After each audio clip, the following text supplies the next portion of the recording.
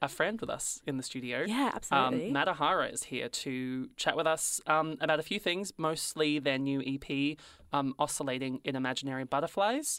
We're going to talk about this in just a sec, but the word Matahari means the sun in Indonesian, and Matahari is the project by Marissa, based here in Nam, and she creates forward-thinking bedroom pop that lives in a world of its own and gives light and warmth to everyone around her, which I feel like describes. I feel it in the studio. I'm warm. Yeah. I'm cozy, and that's because she's here in the studio. Hello. Hello? Yeah, there we go. Hi. I was like, it's quiet. What's up, everybody? So glad to have you here in the studio Very with happy us. to be here. I guess we want to get to brass tacks straight away.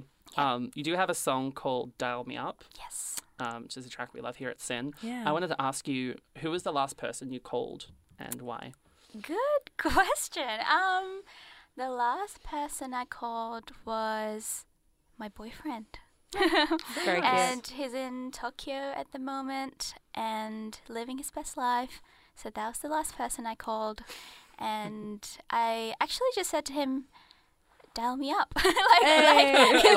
just jokingly. And then this is the question. So yeah, that fits quite well. It does fit quite well.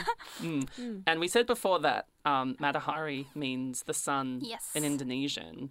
What does the stage name in particular mean to you in that sense? Yeah. So my name is Marissa, and I've always loved anything that starts with M. Very biased. Good pick. And I love the sun. I grew up in Jakarta, and the sun was always with me. It's hot, it's warm, and the word Matahari, I thought surely there's someone out there named Matahari, like as their stage name. So I thought, Marissa M. Matahari, I'll just go Matahara. So I just changed the last alphabet. So that's how I got the name Matahara, and I love it. I just love it so much. Yeah. It just sounds so me, I guess. Yeah, that was actually going to be my next question. It was going to be, where did the I go and why do you swap it out? But it's like Marissa and Matahari kind of like mixed together, I guess. Totally, yeah. Yeah. And then in that sense, since I guess the name represents the sun. Yeah. Does that mean the Matahara project is kind of an alter ego of yourself, or is it an extension of yourself, or do you feel like it's you when you're performing? I feel like it's me. I feel like Marissa is Matahara, Matahara is Marissa, but I do feel like I just started performing maybe last year. Yes, like a lot. I did a couple shows last year, and I'm going to be playing more shows this year, and I do feel quite differently on stage. I feel a bit more confident. Yeah. And when people come up to me and say, "Oh, she's a singer. Like she makes music. Sing for us." I'm like, "No, like Not no on thanks." cue. I feel a bit more shy as Marissa, and then a bit more like out there with Matahara, which I guess that makes it kind of like an alter ego, I guess. But I feel like if it's you, though, it's more like an extension of self. And it's just like best of both worlds. Hannah Montana kind of energy. It's not quite the alter ego. It's more just like a different side to you, which is really cool to see. And I think the name being Matahara really fits in as well because, it means the sun. A lot of like nice and warm energy that comes through, not just you right now in the studio, but also in your music, which you're going to tap into. A lot of the work across the singles you've released and now this EP, which I must say is just absolutely stunning. All of the artwork I feel encapsulates the songs really well. It's like I can't say that a graphic looks dream poppy, but it just looks like dream pop. Say it. Yeah. Sue me. Is that intentional in that like graphic work? Yes. So I did design at uni. Yeah, nice. And I've always loved design growing up. I must say I'm not very good at making it though. That's why I'm doing music now. But I've always had a very specific sort of vision of what my visuals for my music is going to be like. For example, for my first EP, I worked with this Indonesian illustrator called Fantasian. I think that's how you say it.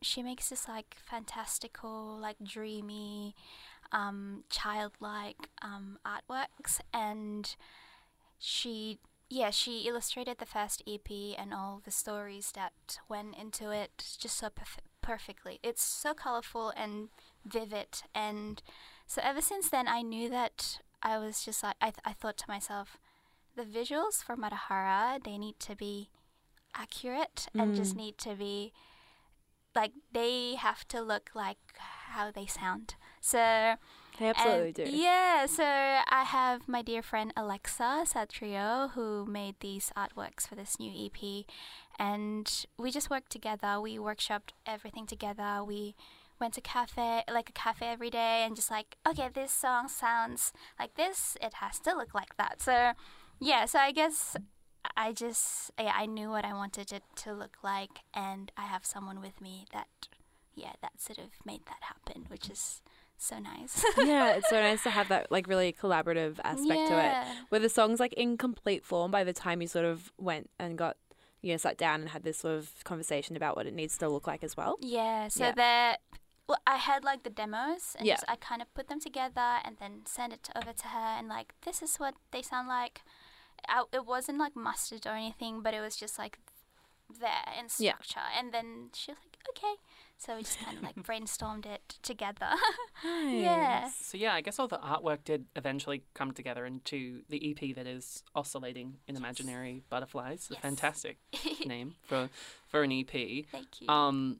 I guess, what are the themes of this EP? What does it all mean? Yeah, so this EP talks about, essentially talks about going in places, or in like places in circles with, how do I say it? It talks about going in circles with people and in places that are not meant for you. That's what I was going to say. Yeah. Sorry. And I just spent like the last few years just going in circles with just a bunch of, I don't know. I mean, I'm grateful for the experiences, but at the time I was like, what?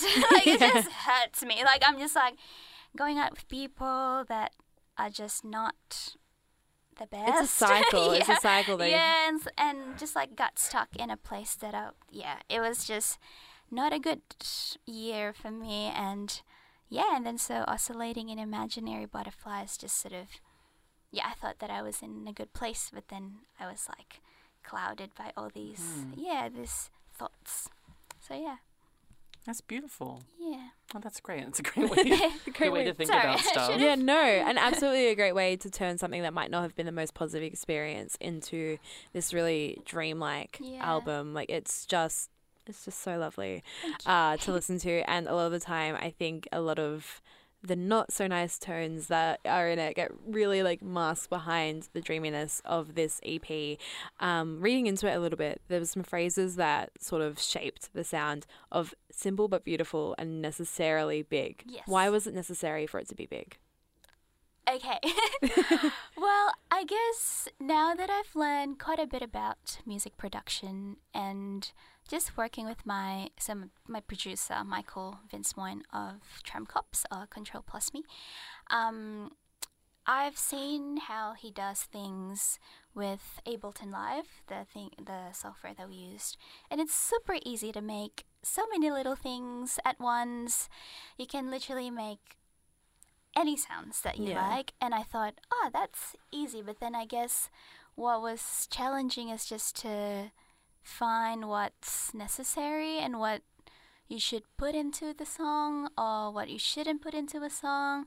And so the phrase necessarily big was always just with me, because I've listened to a lot of songs that I thought, it's going that way. I thought it was going to go the other way. And then personally, I think I would have gone that way. So I just thought, you know what? I need to make something that's like all the elements, they need to be in there. Like, and are they necessary? Do they add anything to the whole story or like meaning? So that's why I thought everything needs to be, if I want to put something big, it has to be necessarily big. I mean, no point putting things in just for the sake of it. I think you can tell that it's all like super well put together.